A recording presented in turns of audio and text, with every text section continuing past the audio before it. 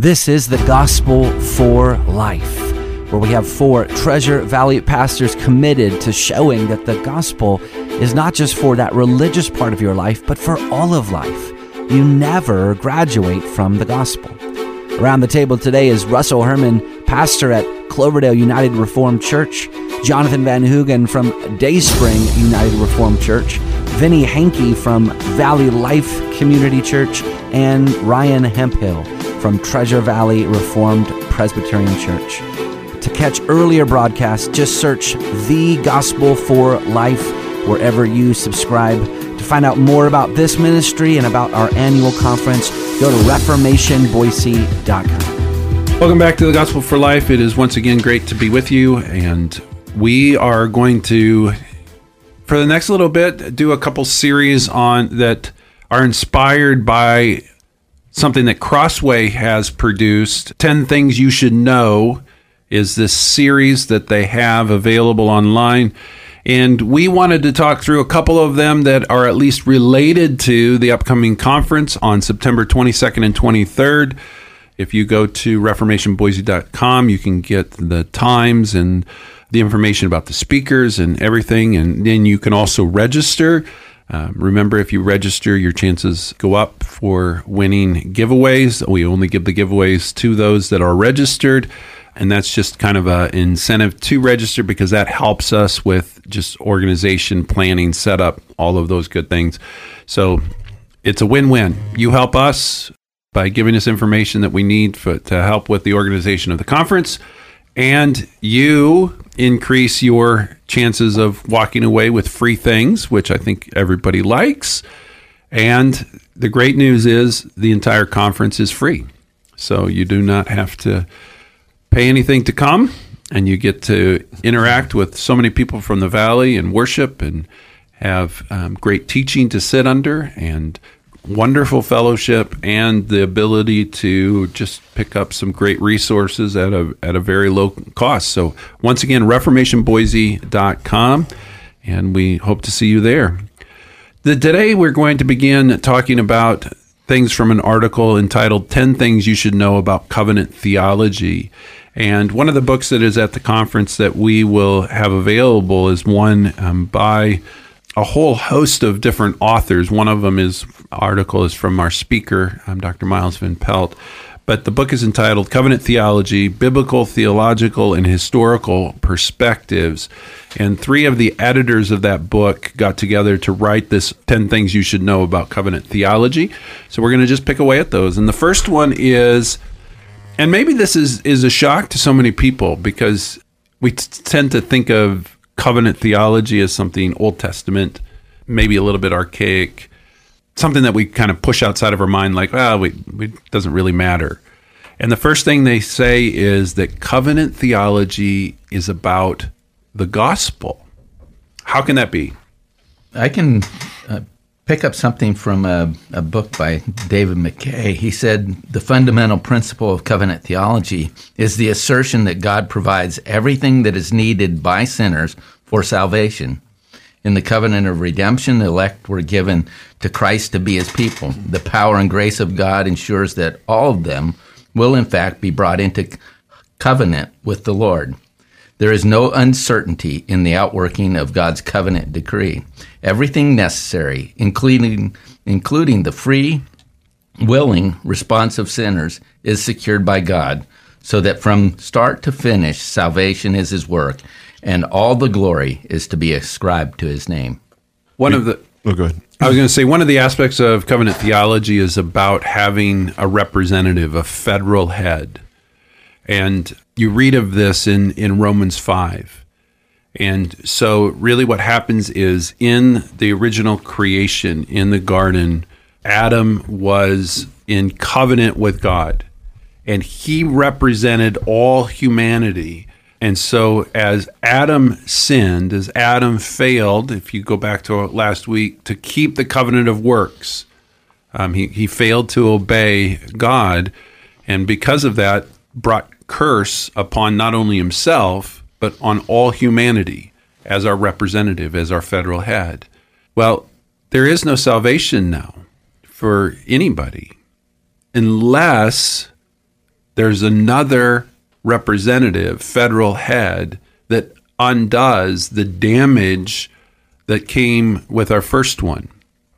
And Romans 5 talks about how Jesus is that representative, that federal head for all of the elect, all of God's people. And so what happens is Jesus then fulfills what Adam could not do, and in fulfilling what Adam couldn't do or didn't do, he secured the benefits that Adam would have gotten if he had obeyed. And Jesus does that on behalf of all of his people. That's what covenant theology is. That's the covenant of grace. Yeah, and it's, as we talked about, leading up to this episode, of that interaction between the covenant of works and the covenant of grace. Covenant theology is the gospel.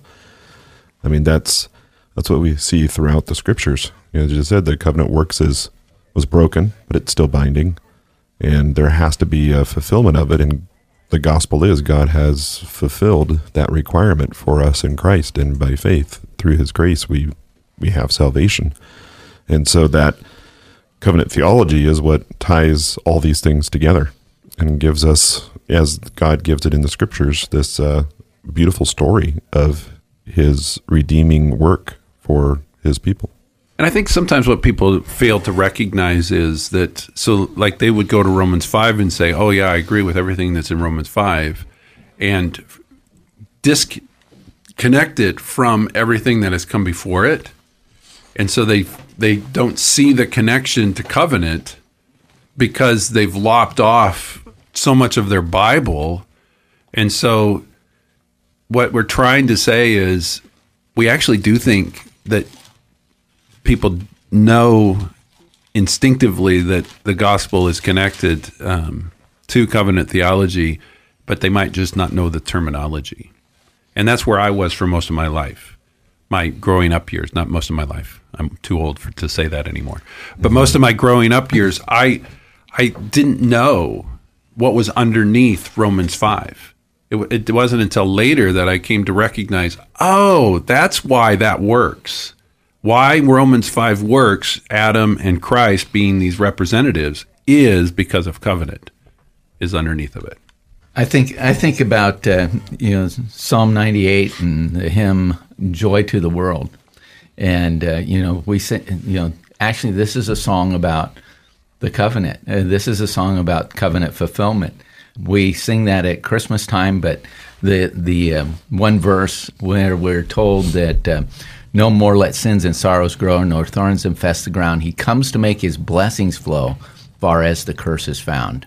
This is the reversal of the covenant of works. This is the reversal of the curse that came upon us because of Adam's sin. In Christ, He removes and gives blessing as far as that curse is found, which is just a wonderful thought. We don't even realize how much we're singing that covenant when we come to Christmas time.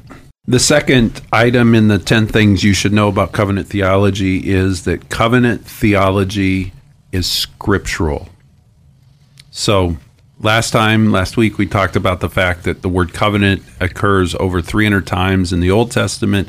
So we're not even talking about the number of times that it appears in the New Testament. So we know that the word itself permeates the scripture. But how else can we think about or talk about the idea that covenant theology is scriptural?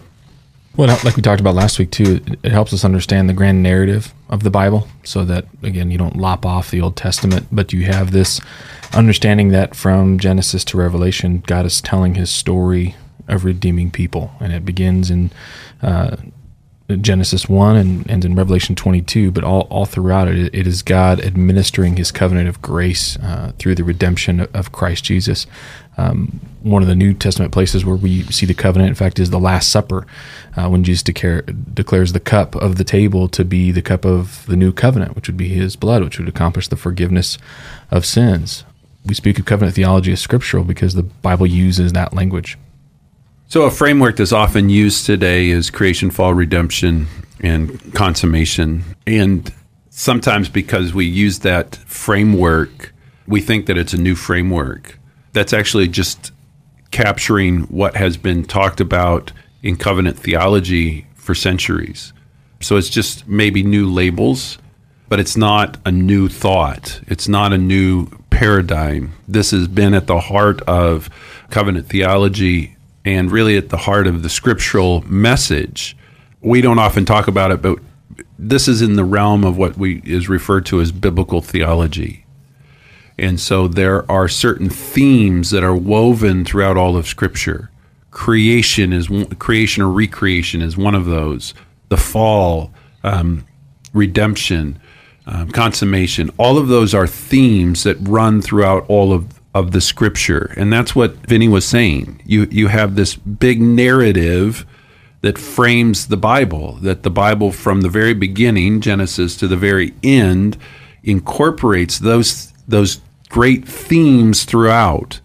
And that's what the study of biblical theology helps us to see. And it's kind of a balance to a systematic theology, which basically just looks and tries to put all those things in one place. Like, for instance, maybe what is the doctrine of the church here? What is the doctrine of salvation here? What is the doctrine of, the fall and man? And so in one sense, that systematic theology is beneficial. But in covenant theology, you're reading it as it unfolds. You're reading it, in the biblical theology, you're reading that narrative that Vinny was talking about.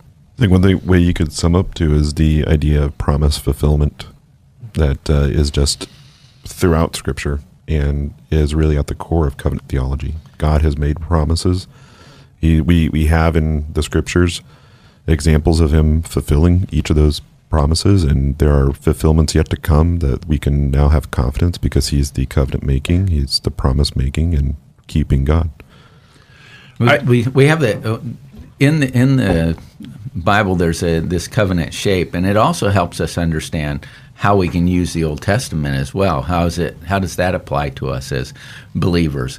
It also gives us an understanding of the church in Israel. A proper understanding is God's one people. That the Old Testament people were looking forward to the cross. We look back on the cross, but there is just simply one people of God, and this is something that covenant theology helps us deal with, rather than simply divide up things in these categories that have no relationship to each other. So if you think about the whole framing, scriptural framing of covenant, God desires to have a people. And so he doesn't need to create the world, but out of who he is, out of his heart, he creates a people to have communion and fellowship with them. And mankind broke that, sinned, and it created an inability for a holy God to interact with a sinful people. And so then the storyline of the Bible then is, well, how can God be true to himself and at the same time accomplish what his heart desire was fellowship and communion with a people? And that's really where covenant theology comes in, that God then says, okay, man couldn't fulfill, I will send my son to do what they could not do, in order that, the end of the book, Revelation 21 and 22, my people can be with me forever. And that's the storyline, that's the scriptural narrative that ties everything together.